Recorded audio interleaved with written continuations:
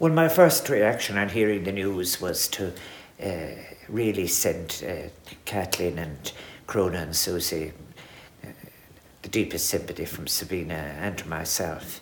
I had presented an award to Gay Byrne in June, and I had a letter from Kathleen after that, but also he dictated a letter to myself. And it was typical of the man. He was such a professional in every way. But I think I associate Gay Byrne really at the very heart of Irish broadcasting. When you think about it, in 1958, when he comes on through radio, and then 4 years later, 1962, when the arrival of television, he moves straight in, and of course, the Late Late Show becomes one of the longest running shows in history. But I think, as well, I have always the view that Gay loved radio. I remember hearing him once say that as long as he had a sandwich and a microphone, he was going to be quite happy. And I quoted, I think, when I was presenting his award, Lord Reed's famous statement that good broadcasting is a nation talking to itself. And there's probably nobody who could better represent that. And then on through those years, and he was... I think what was interesting, someone else said about interviewing that is rather like peeling an onion. And maybe the difference, I think, in his time was that he saw how the good interview would come, and he had the patience to listen.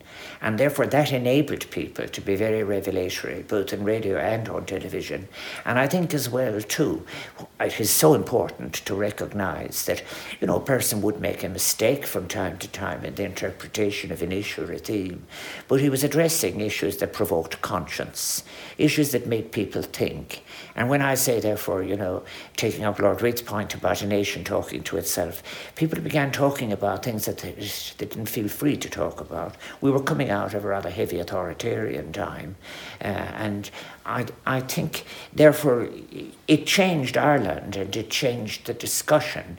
And even it had a ripple outside of broadcasting altogether when people would say, did you hear what was on the Late Late the other night? Or did you hear what was said on the radio and so on? And that is really broadcasting at its best. It isn't really about the consumption of an opinion that'll last a few seconds or just be rather narrowly provocative. And that, I remember too, I took part in the Late Late when it went out the country.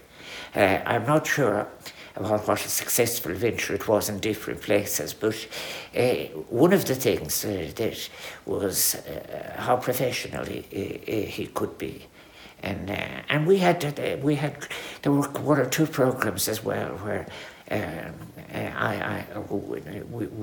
people were of different opinions, and I actually had to come back on one and take up an issue, I remember. But what strikes me about it was he was steeped in broadcasting. What I would say very strongly is that as long as Irish broadcasting is ever spoken about, his name will come to people's lips so easily and so quickly, both as a person who also as well had standing behind all that professionalism, a conscience and a compassion. I remember the way, for example, the reading out of the letters, the Annie Lovett, the people writing in about the response to the Kerry babies. And I think that where is a great exemplar in relation to broadcasting was having the incisive intelligence to see how being patient into the interview, you'll in fact get the very best interview.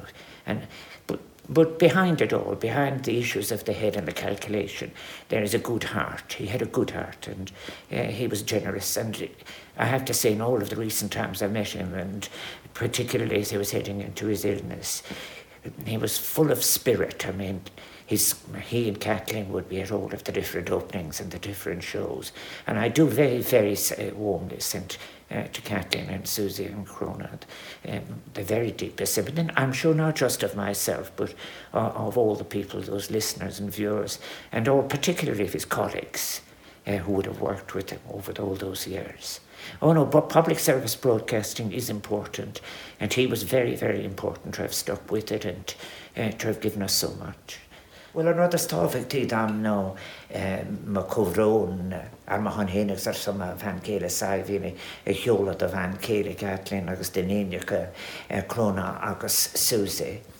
Agus Tom Keense is common Europe san tácéin ar mé daine a caint bhí cuasa créileán na tíire seo an bhunú in éidir chuig a haachnú a bhí sé feimú ar an rádio go dtí in éidir seacadóna ar thosa séir an telefís go méid anam gébáin i gcónaí i lán an éanaach i lán na dispóireachta.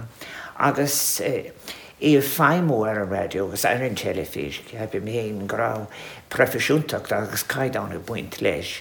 Agus ar bhela cáiri sé le muinte na tíire seo an áig go thuairt ar beidir ar néhí conspóideacha, beidir na híach ra ceap siad go raibh ar sir go iad a phlé gart. Agus an cuioine rinne sé sin, an cuioine dhírig sé conscious na tíire seo ar óbhir bhí cuid goméideach faoi ceilt, agus ceap siad ná ráid séí a phlé, bhí se go hianta chun méid sin ó thaobh cuasaí déon láthachta. A cá réon rud éile, ceapim héin go raibh gróin á rire leis an radio, agus an nasc an ceangal speisialta tá an idir lucht éisteachta agus an denatá Jennifer Curry láthir.